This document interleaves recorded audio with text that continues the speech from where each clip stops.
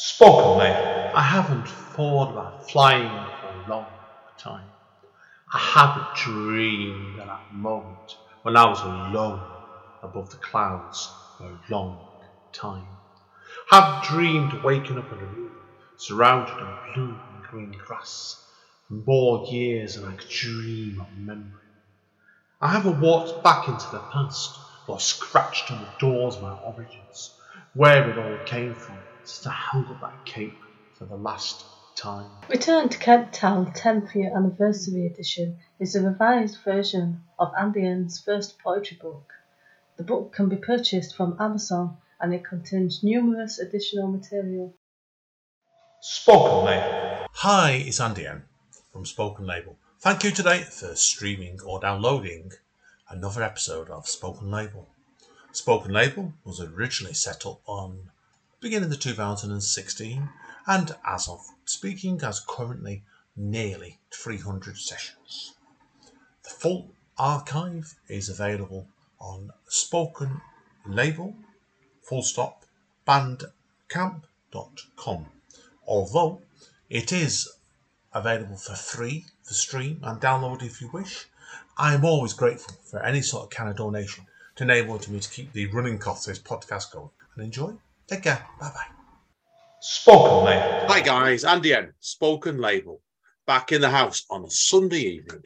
Got a very special podcast today with me and a lovely lady as well, who I met for the first time actually a couple of weeks ago.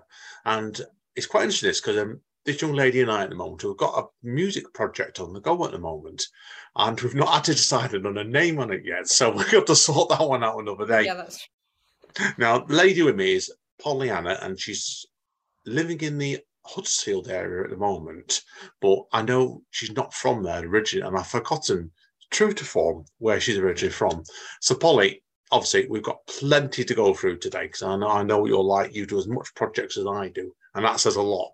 So, tell people, obviously, a bit about yourself, first of all, where you originally come from, and a bit about your creativity, and we'll start from there. great. Thanks, Andy. Yeah, so I was born in Oxford actually, but moved in my 20s to study visual arts in Manchester after already studying fine arts.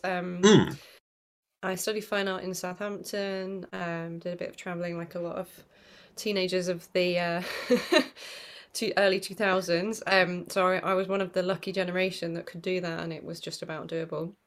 And then, yeah, after doing I was partway through my fine art degree and I thought, I'm not sure about this. Had another year out, went and ended up working in Modern Art Oxford, saw the art world from the other side, met people like Tracy Emin and Jeremy Deller whilst I was working at Modern Art Oxford as a gallery assistant. Got a little bit put off the art world, I'm not going to lie. and some of the pretensions around it, but also got really immersed in some art, and met some actually phenomenal sound and installation artists, and it sparked something in me, and I think that's where my love of experimental arts really begun, that year in Oxford working in that gallery. So, and also did a little bit of dabbling in running of a bookshop. Oh, did you? Oh, wow. Yeah, I did run a bookshop as well. So a bit of the wheeling and dealing, classic really, how I've always managed to get through life. And then I think I exhibited some photos. I sort of dabbled a little bit in photography and sort of wanting to be a photographer, but realised it wasn't a realistic income stream for a 20-something that wasn't actually a professional photographer, and I didn't have a darkroom. So I went back to school, back to uni, went to Salford, studied design management for the creative industries at the University of Salford for a year, just under a year. Then I went, I'm not a business person. I couldn't imagine you doing that pod. That honestly, like you're such a people who know you, Polly. I think you're quite a free spirit, and that's why you surprised me then. Yeah, I wanted to have a job that could pay the bills really, and I think it was one of those courses where they said, you do this course guaranteed, you're going to have an amazing role managing a team of designers, and you'll basically not be living hand to mouth as a poor and starving artist. But I chose that option in the end. So I went back after that year and studied visual arts instead, which it was one of the only courses in the country at the time, out of only 3 others, I think, that were doing sound art, installation, sculpture. You could do, 3D arts, animation, painting, illustration, time-based media. You could do it all, but you have to specialize partway through your degree. So that's why I chose visual arts. And so I wound up actually committing to that one. I finished my degree from Salford Uni, and then I sort of stayed in Manchester basically, worked various jobs, fell into working in the charity sector because I wanted an ethical job.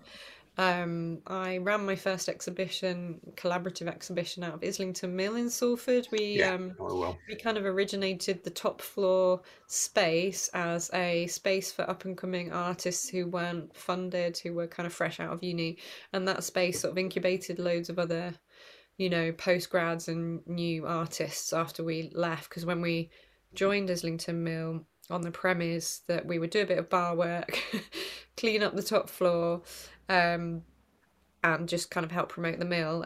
We actually got that space for free for 6 months from Islington Mill after I put in a proposal, and I worked with 4 other artists there. So the writing was happening this whole time. So I was experimenting with sound and visuals in combination the whole time I was at uni.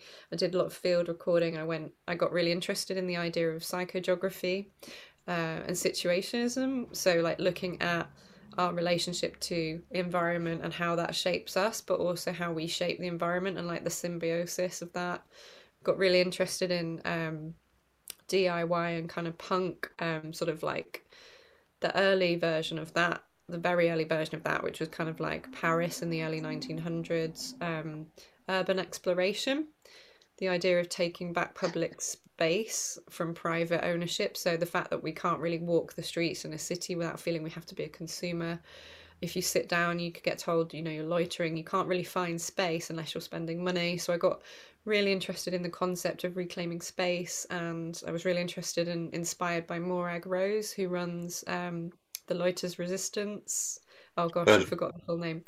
But she is an academic and writes beautifully as well. And so, that was kind of thinking a lot about how we interact with our environment. And as somebody that grew up in a tiny sleepy village in Oxfordshire on the border, actually in Buckinghamshire on the border with Oxfordshire, I had a really sheltered life. I had a very narrow upbringing, I would say, in some ways, but I was exposed to a lot of culture thanks to my parenting from my mum, as mainly a single parent. She was always reading, she was always playing piano, she was always creating, she was making artwork, she was making things. She used to make shoes, clothes, sewing, everything, paintings, poetry, she would write. So I think my mum's influence really instilled this sense that even though I had this constant conflict about what is the value of art, what's the value of making something, which I still have, like on the one hand, it's just a self-indulgence and it can feel not narcissistic, but it can feel like I'm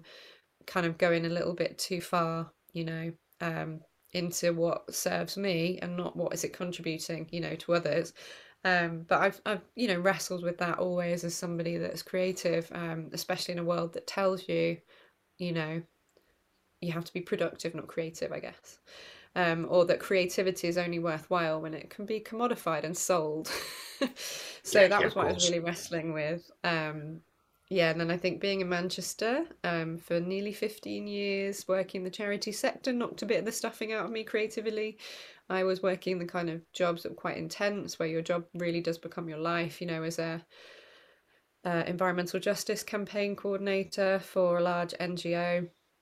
Or one of the largest environmental justice NGO, I think, globally still. They can claim that title.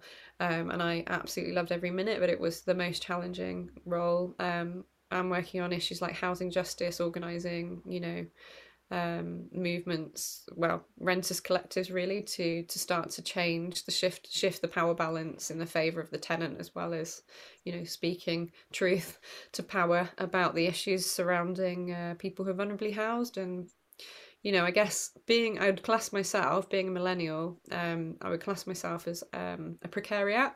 So whilst, there's aspects of my life that seem quite comfortable, I've always lived paycheck to paycheck because I have a chronic illness, I have an invisible disability, I suffer chronic pain, I live with an illness called myalgic encephalomyelitis or chronic fatigue syndrome, as it's Yeah. No, I know. named. Yeah. I know when we first got talking, obviously, people wondered, obviously, earlier in the year. And it's quite a good story how we got talking originally, because I saw you over at, I'm doing one of the live shows at Word Central. And I remember reaching out to you, I really enjoyed your work. And you just sent me over, I remember at the time, I was a couple of your pieces, didn't you, to read, and then some audio one. That's where we got talking a lot.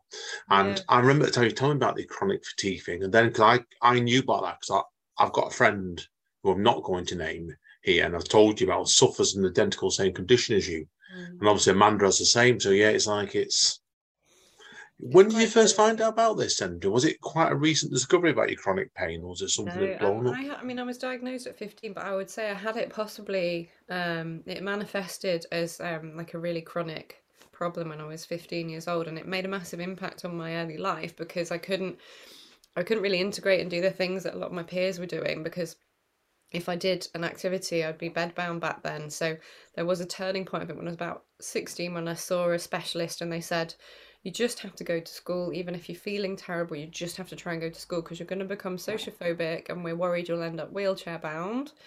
Because there were times where I'd be out of action for weeks and weeks, and sometimes running into months. And I did do a lot of my studies from bed.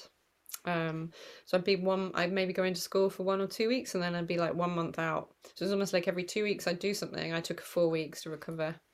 Oh. So it was a pattern when I was in my early teens. That was I would say a very rough time, but it was actually harder once I was in my 20s and I was trying to be independent. Because I went off to uni at 19, and at one point or another, I think I nearly had a physical collapse, because I was just, my muscles in my body and my immune system were just screaming at me like, Yeah. you can't do what everyone else does. So it was always difficult because it was an incredibly isolating illness, and I think that's why writing was a balm for the pain. And I think writing in a way has been one of the few avenues of like immediate artistic expression where I can just express myself quite quickly. It's like an overflow. Sometimes it's like the floodgates can open and I can let off a bit of steam, but also I can let my subconscious roam free for a bit and just stop holding everything in and trying to be strong. Because I think it's difficult with something that's invisible. The externalizing of emotion through writing is one way of creating that visibility that I felt like I was living as a shadow. At times I was kind of a shadow of the self I knew I could be if I was well, but I was also kind of like on the periphery of everything because of my energy being so compromised by the illness, and the sort of what you would call sort of energy fluctuations, because it's with an energy limiting chronic illness, it's not linear. It changes, you're up and down, and like there's no real necessary triggers. Sometimes I could just had a walk and then the next day I'm unable to get up. But these days it's a lot better. I teach yoga and I've kept coming back to Chinese medicine and alternative methods of healing. Though recently I had a course of antibiotics which have knocked me out for the best part of this month. Yeah, you did tell me about that. Yeah. Yeah. Now, tell us about this book. Tell us a bit more about this Chinese medicine then. And it's all, tell me a bit more about this Chinese medicine then, about this. Yeah, so I would say that I'd recommend to people who haven't tried it, always try it, but obviously with the caveat that every single body and immune system is different and every person's reaction to having a chronic illness is different. But the only thing my body really did respond to well, and I noticed an immediate reduction in symptoms and improved the quality of my life, no end. I wouldn't have got through uni actually without having traditional Chinese medicine. So I had acupuncture through my university at the time. I don't believe they do it anymore, sadly, at a discounted rate as a student. And I also used to go and have Chinese herbs administered and a thing called moxa, which is like, I think, Chinese mugwort, where they do acupressure sort of heating. So they'll put a needle in a specific pressure point in your body that corresponds with an organ or an energy channel. So like kidney meridian is the channel that affects the kidneys, for example, and I had lots of problems with my kidneys. And there were times I was actually on medication for my kidneys as well because they just weren't wanting to work. And so having the pressure points sort of activated and heating the needles with moxa smoke cleared the channel, and then the energy could flow better. What they call kidney chi, which is like the it's almost like the electrical current that corresponds to that pathway in the body. And so when those pathways get blocked or the current's not flowing properly, then you like the circuitry's off, right? And I see a lot of chronic illness as that. I think the reason things like yoga and tai chi and acupuncture and acupressure work is because they treat the body as a holistic and energy being. We are comprised of energy, and I think there's so much out there that we don't understand. Western medicine unfortunately treats the symptoms. It doesn't, do more than that. And if anything, it gives you side effects that become new symptoms, which is my body responds very badly to Western medicine most of the time. I've never had a good experience really with it.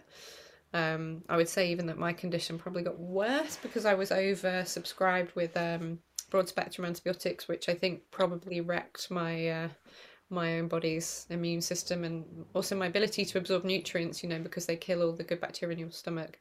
So yeah, I had some really testing sort of formative time with chronic illness and still do. I consider it one of those crosses to bear, which we all have. But I consider it a blessing, not a curse, because it makes me grateful for when I don't feel ill or as ill. I'm really empathetic for people who suffer any kind of disability or illness. I just have so much empathy and understanding, and I don't think I'd be that person. I think I'd be a very different person now. I probably would be that cutthroat business manager by now if I hadn't grown up with this illness. I'd probably be rich. But I think I probably would be as well. So I know what you mean there with that. Not rich. Rich in happiness and life, right? It's a better way to put it. Yeah. No, yeah. I agree with you because I think when you've got a major health condition, like, obviously I'm diabetic. So like a lot of it is everything I do and plan out. And it makes, when I got this 10 years ago, in your case, you've come back much further than me, is when you get this sort of illness, it makes you more grateful for what you can do with your life. And I think it focuses you in a few ways. That's why, like, I know on a different note, obviously, like, I think this is what I'm interested as well, is like, obviously, when we got talking me in the year, you just set your own podcast up, hadn't you? Well Healed. Mm-hmm. Now, I know you're going to go back to that somewhat along the line as well. Yeah, tell us about that then, Paul. So I had the idea for Well Healed about 4 or 5 years ago, and I didn't do anything with it. I can get a bit stuck in a rut when it comes to how I use the internet. I didn't listen to podcasts enough. I tended to be very a habitual internet user, the kind of person that watches their soap operas, but I'm that with the internet. I go on the same old boring website, I do the same old boring thing. And then someone was like, why don't you start a podcast? And I was like, that's a really great idea. A friend of mine in lockdown 2020 said, let's do this podcast thing. We didn't end up doing it. And then I was like, I'm just going to do it, go it alone. So I set up Well Healed, which is a play on word, because healed as in healing, not as in heels, because I wanted to take the mickey out of the fact that a lot of the intersection between socioeconomic vulnerability and disability is a really strong correlation. A lot of us if we don't have inherited wealth and security, or we're not supported by our parents or our families or partners, if you're living with a really chronic illness, it means that you're probably pretty poor or struggling to earn money or have stability. So Well Healed was a bit of a play on that, but also because it was coming from a place of hope.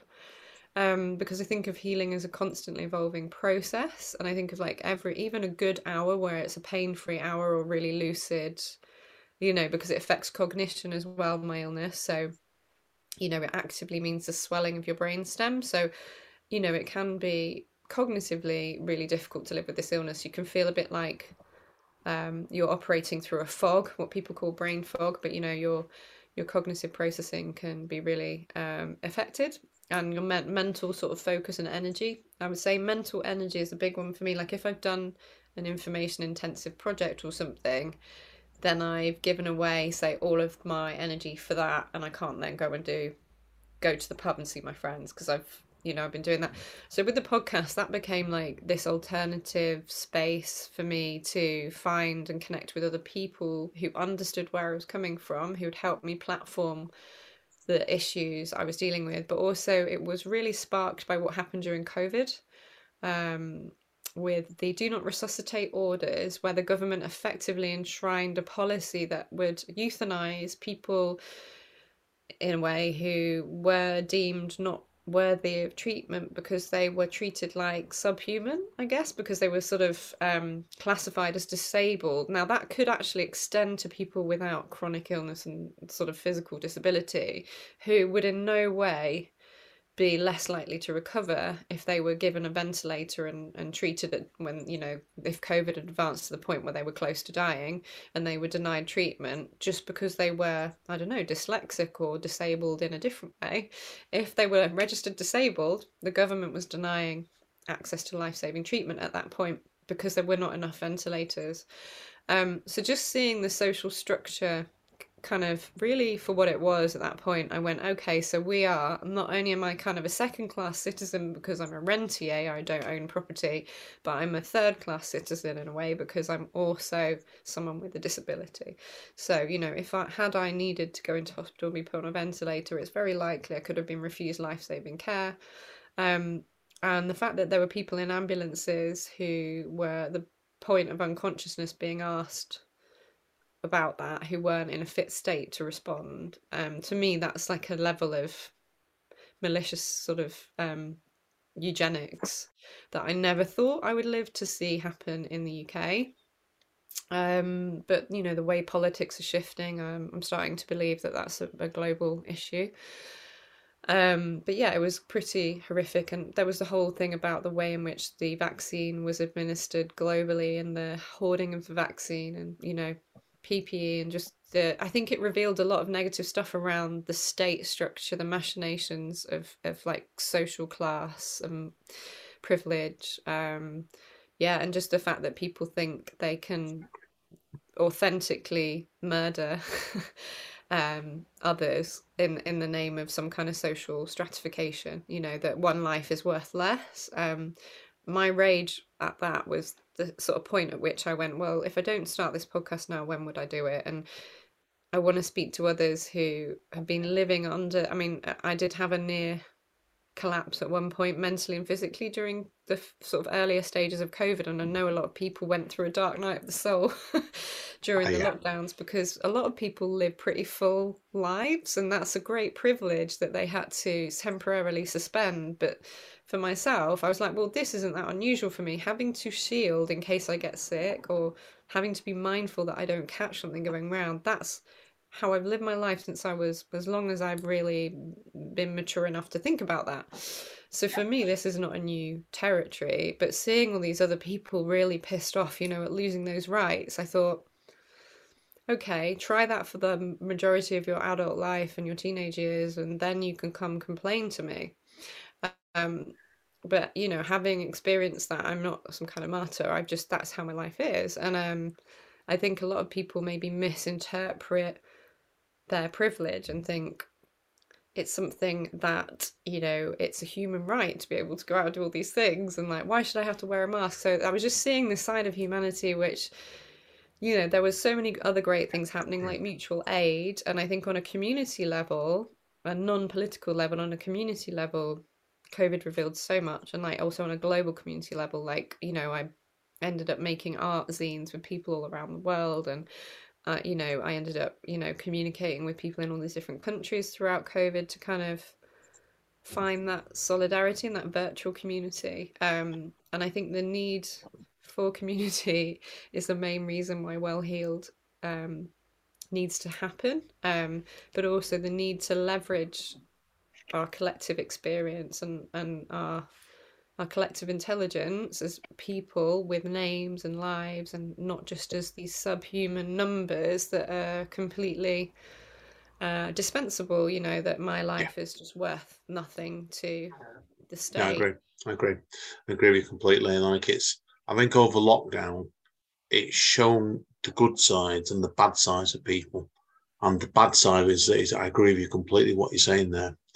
And like, it was, you think, like, I don't want to have told you this, but obviously the day job I do, they sent me home back at the beginning of March 2020, and I remember this well, telling me at the time, we're going to keep paying you full pay, not furloughing you. Ring us up once a week to let us know you're still alive. Wow. I know. I was just left on devices for 6 months. They got work to me. Yeah, it's crazy times it was.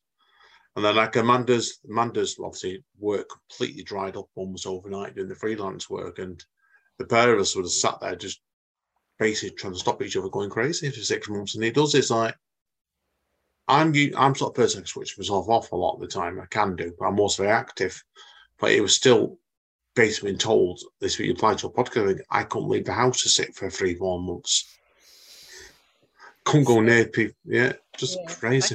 I think the extremes that, in a weird way, sometimes I wondered if some of it was a bit of mind control with like the the only one walk a day thing, because for people with mental health issues or physical needs to do more than one walk, like for me, if I don't move enough, I get very depressed and my mood goes down, but also I'm more likely to suffer muscle weakening because my muscle strength goes really fast with my illness. I've noticed that my muscles can kind of start to waste even in a few weeks. So if you're saying to me I can only do a walk, you know what I mean?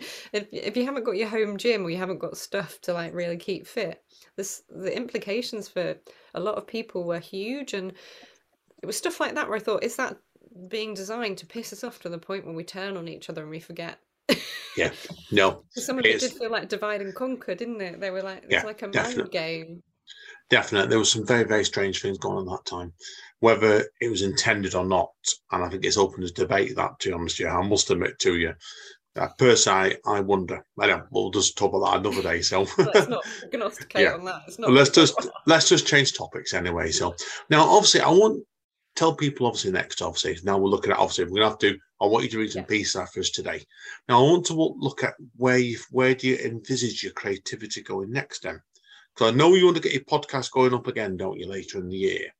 What and we've got our project ongoing at the moment, which we'll talk about another day, really in a great deal of depth. But where else do you see your creativity going next? I guess I've been thinking a lot about so I'm self-employed as a yoga teacher, and I'm just finishing a kind of a nightmare situation with a contracted role, which I was really enjoying, but then workplace discrimination kicked in and managerial bullying once I got ill, and then all of a sudden I'm public enemy number one because I have this illness that I've not shouted from the rooftop. So I think now I've got a bit of space. I'll have more time, no money. I'll be rich in time and able to really focus back in on producing. What I'd like to do is self-published zines and maybe make a little chapbook of my own poems, because I've been really inspired by how productive you are. And one of my good friends has recently submitted poems, or a poem, to Essential St. Martin's show, which I've completely forgotten the name of it. He only shared it with me today, but I was so impressed that he'd committed to something and seen it through, because he's a writer that's very timid, and like he made a joke about like I never finish projects, and I thought I'm a bit like that. I've got all these irons in the fire, I'm going to be recording another podcast in July. I've got a couple of interviews in the pipeline for ones after that. But then at the same time, I know that the things I should be doing for me, like I want to get all my poetry into a collection. I want to illustrate my poems as well, because I originally became an illustrator when I was at uni and then went into 3D and sound art. So I'd like to go further with collaborations like the one we've got, where I explore using soundscapes and poetry to create work, and also bring in some visuals. I've got a collaboration, hopefully, fingers crossed, coming up with a filmmaker of mine, a friend of mine. She's not my filmmaker. Sorry, they're not my filmmaker. A really good friend at SB, and they are a big part of the housing justice movement. And we met when I was community organizer, organising for renters' rights in Manchester, and we've spoken recently about producing a short film with some of my poems, but also talking about my experience of being discriminated against in the workplace, and living as a person with a hidden illness who has to kind of carry that, really, and what that can be like. I kind of want to find a way to reach more people who are suffering in silence, because they are hiding their illness, or because they're misunderstood or maligned or victim blamed, whatever. Yeah, so I want to find ways to use my struggles, I suppose, and my own suffering to reach others and support them to be able to speak truth, and also feel seen. Yeah. So yeah, some short films in the pipeline, and I'd really like to just start producing like a monthly poetry zine where I ask for submissions from people and I put drawings in and I get artists to contribute, photos and drawings, because I did start doing that a few years ago, and then it went a bit by the wayside because I tend to be very self-defeating with my projects, where I think, oh, I can't really justify doing this. I just need to think about the fact that I've got to pay my bills and that I've only got so much energy. But actually, those things can be really energizing. So Yeah, a lot of it is, I think, is outside the for women with I'm diabetic.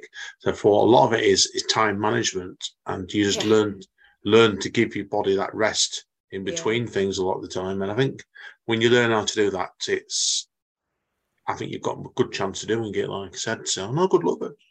Definitely no. that. So But I would like very much for us to complete our music project, and I'd like to sort of find time to pick up my violin and I've got a micro freak sort of little sort of synth. It's very sort of compact and great, oh, and I want to learn how it's got keys. It's like touch sensitive keys. They're like not actual keys. It's just sensor pads. But I really want to get to the point where I can mix my own tracks and make my own soundscape work, because I really miss working with sound. And when I was at uni, I was doing a lot of field recording and playing a lot with my own vocal. Like I did a spoken, sung, and written version of a poem, and then put it into a room as an installation, and people could come up and then put the headphones on, watch a short film, listen to the poem. Then they could also read the poem in a book attached to a wall. Let's go through and read the poem. It was multiple poems, read the poem. So how that would sound in their own heads, depending on how they, absorb or narrate it in their own head. And then obviously like the different formats through which we absorb media, or sort of speaking to the power of the medium, really, and the fact that when someone performs their poem, it can come across so differently from when you read it on paper. can do, yeah, no, definitely. I think there is an uneasy relationship between the spoken word and the page thing, and can be done in very, very different ways. I agree. Good luck with it, definitely. Now, what we'll do, we'll wrap up this bit, and obviously I want to get you to do some pieces for us today. So now, Yeah. Polly, if people want to find out more about you, where do you recommend they go? Good question, because my website is still it's on a sabbatical. No, you can follow me on Facebook. You can follow me on Instagram, Facebook. You can subscribe to Well Healed. If you Google Well-Healed, I think the podcast is on SoundCloud. Where did you find it, Andy? Or was SoundCloud. Yeah, and I think I've also uploaded it other places, but if I haven't, I'm going to. It should be on Spotify and iTunes soon. You can find me as at HICLAMOUR High Clamour. That's my Instagram page. It's sort of more of a visual diary really at the moment, but I intend to put my Linktree updates in there, so you'll be able to link to my podcast, any art projects or music and writing projects through that. And Pollyanna Rose on Facebook, three separate words, Pollyanna Rose. So yeah, I do have to keep my accounts fairly private after some recent internet stalking. Oh, lovely. That we won't go into by my employer. Yeah. One of my employers, sorry. But luckily I have another job that I really enjoy as a yoga teacher, and work with a phenomenal charity called Umbrella Yoga, and we teach yoga to additional needs communities, or with additional needs communities, including people who are partially sighted or congenitally blind. So yeah, it's a real privilege to be doing that work, and that's what's really kept me going this year, along with my writing, has been just working with communities and teaching yoga. Brilliant. So yeah, Umbrella Yoga is another place you can go. Well, good luck with it. Good luck with definitely, Polly. So now I will wrap up this part here for you, and we'll take a quick break, everybody, and we'll come back and we'll get Polly to do a few bits and pieces for us. So it's been a pleasure today. I mean, it's great because I felt like we've obviously, like, you don't always leave when you chat to people, like on Facebook and stuff. When you meet them in person and then do a podcast after, like, you can really get to an idea of people like them sometimes more. So brilliant stuff. Okay, just see 1 minute. Spoken, mate. Hi guys, yes, Andy N, Pollyanna. This is the bit of the podcast I always like now. Over to Polly, as she's going to read out a few pieces. Go for it, my friend. Thank you, Andy. This one is a bit of an experimental piece. It's as though I was writing a play, and I'd quite like to finish it. It's sort of a sample of what could be a play. It's called Matka Zeme, which translates from Slovakian into Mother Earth, and its subtitle is An Unwritten End, because I didn't finish the mini play, and I also feel that that's sort of the point, that our story hasn't finished yet when it comes to what's happening to our mother planet and what we can do to change the ending if we try. So it's coming from a place of optimism. It's a bit of an abstract poem, so I'll fire away. Enter stage left.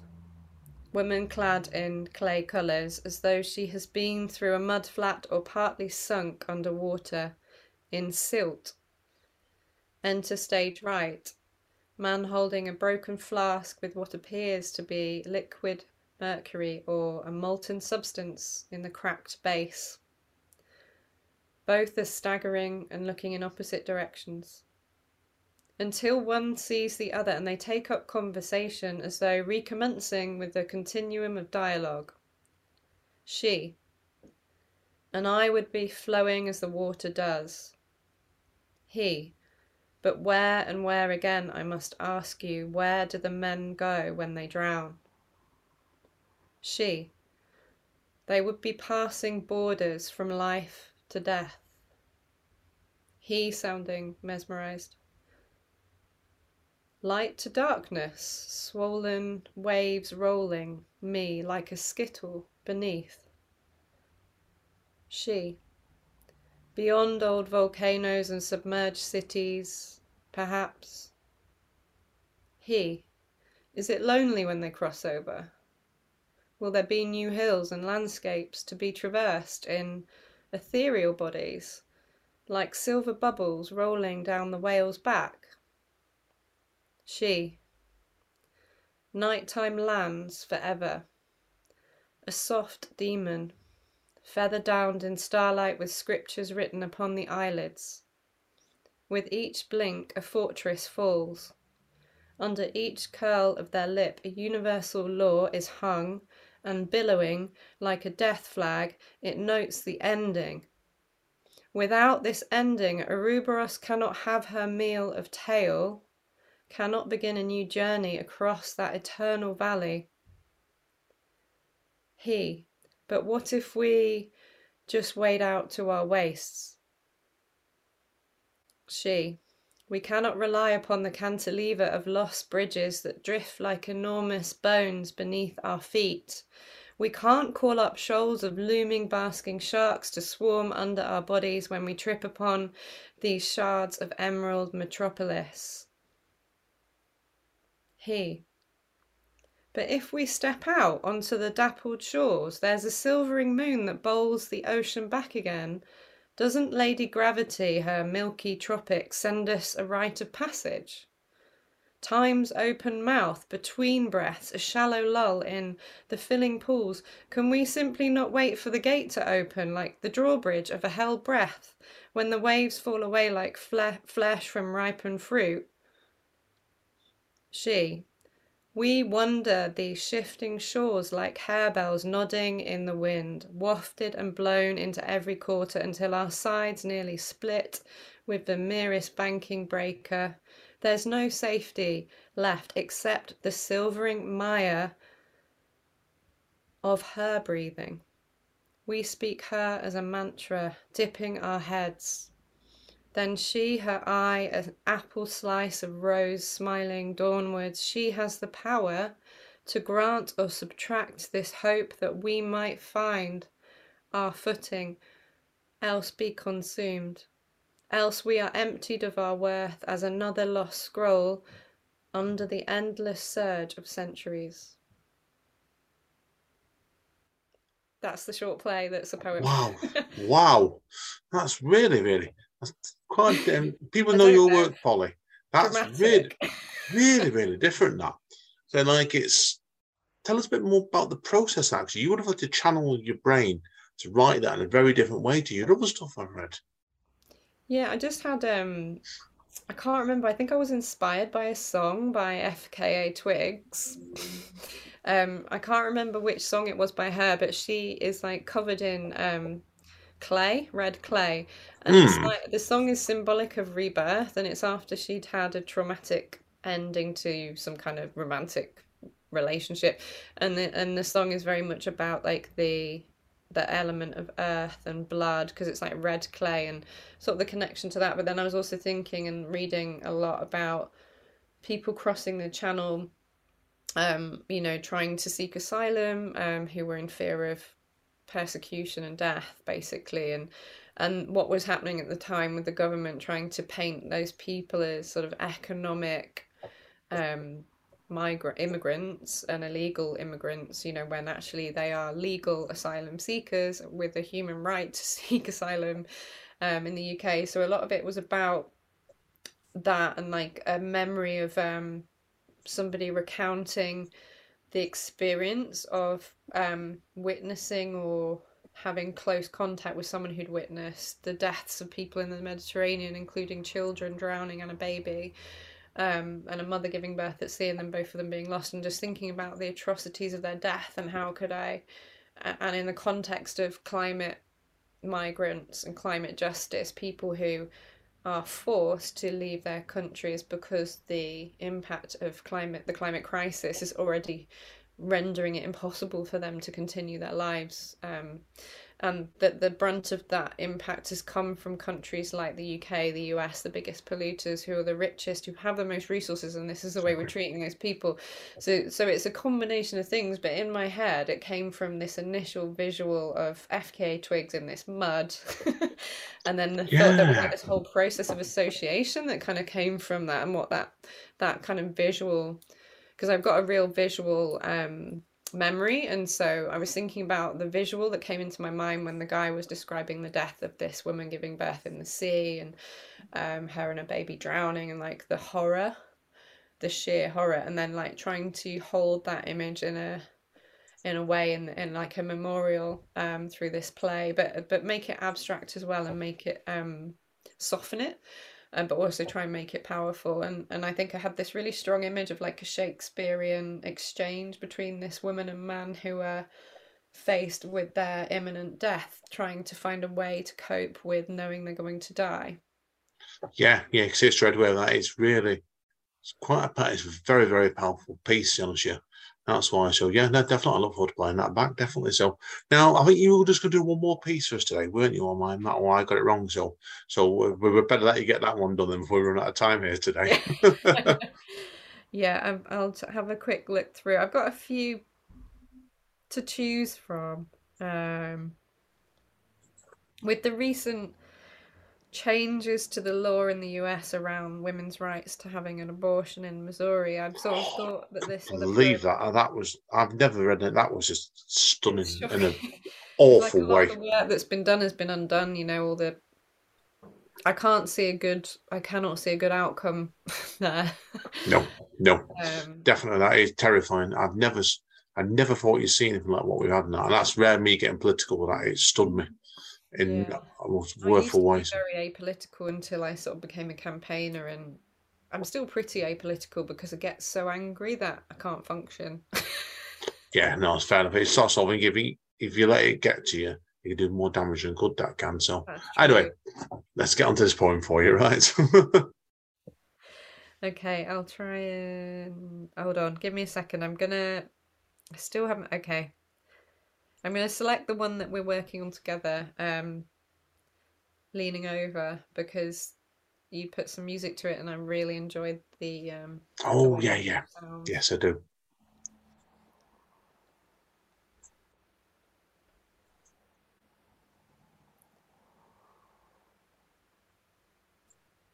Shall I go?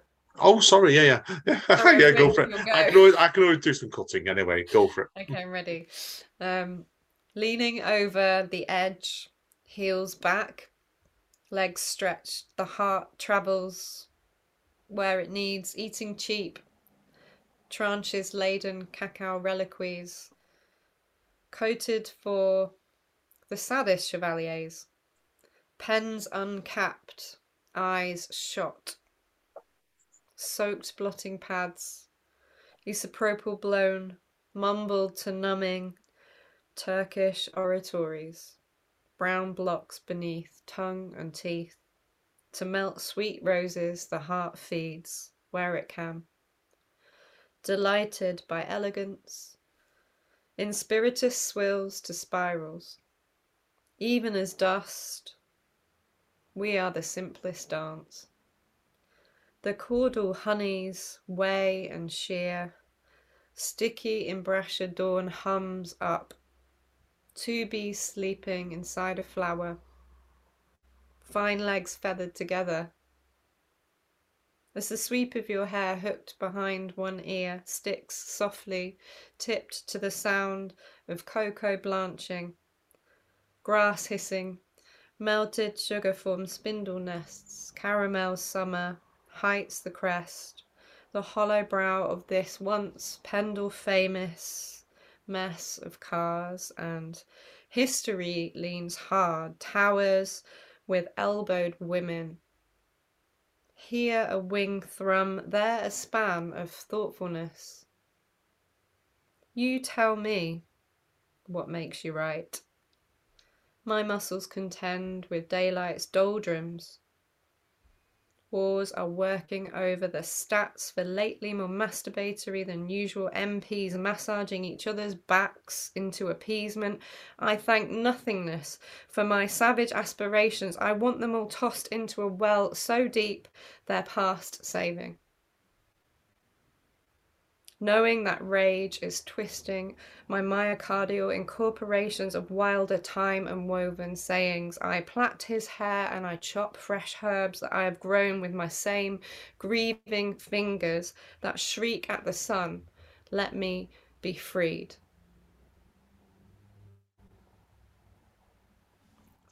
Tremendous. And I remember when obviously people obviously don't want to go into too much depth here. I said, obviously, it's great thing we're working on this project.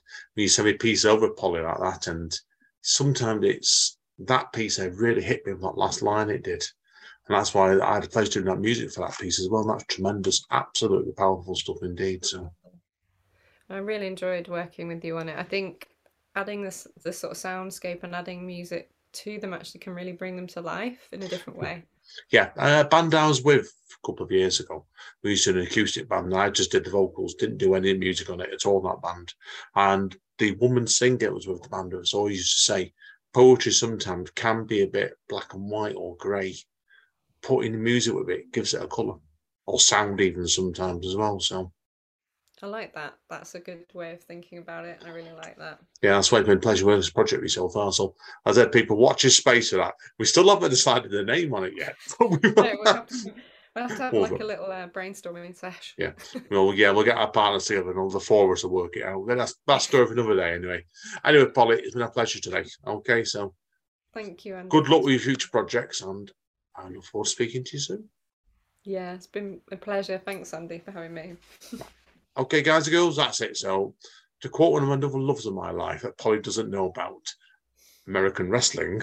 So, as Don Callis says, I think he's formerly of Impact Wrestling anyway, stay safe and stay over. And we'll see you all next time.